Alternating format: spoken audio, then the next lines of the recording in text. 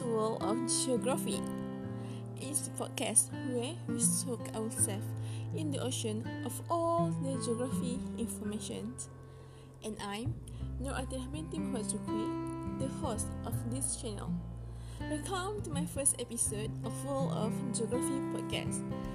As all you know, geography plays a large role in how natural disasters affect an area. So, for today's episode, I'm going to talk on how natural disasters impact our life. First of all, natural disasters such as earthquakes and floods destroy infrastructure facilities such as roads and airports, which are affecting transportation and economic growth. As we all know, physical infrastructure facilities are very important in stimulations of economic growth of any country, including our country, Malaysia. So, for sure, when natural disaster happens, it will destroy this structure and negatively affect economic growth of a country. Secondly, natural disaster also has caused damage to many residential property and have affected physical infrastructure like roads, buildings, homes, and many more. Moreover, it also affected water supply and electricity that will affect human life comfort. On top of that, we do know after natural disaster happens, food often become insufficient.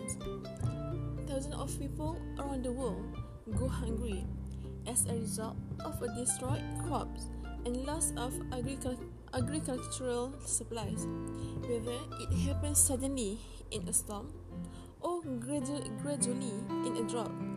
So, as a result, it will make the rise of food price.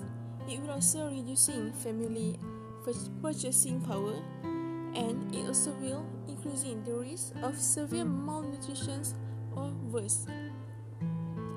The impacts of hunger following an earthquake, typhoon, or hurricane can be more tremendous, which will be causing lifelong damage to children's development especially. Last but not least, natural disasters do have negative effect on population growth of a country.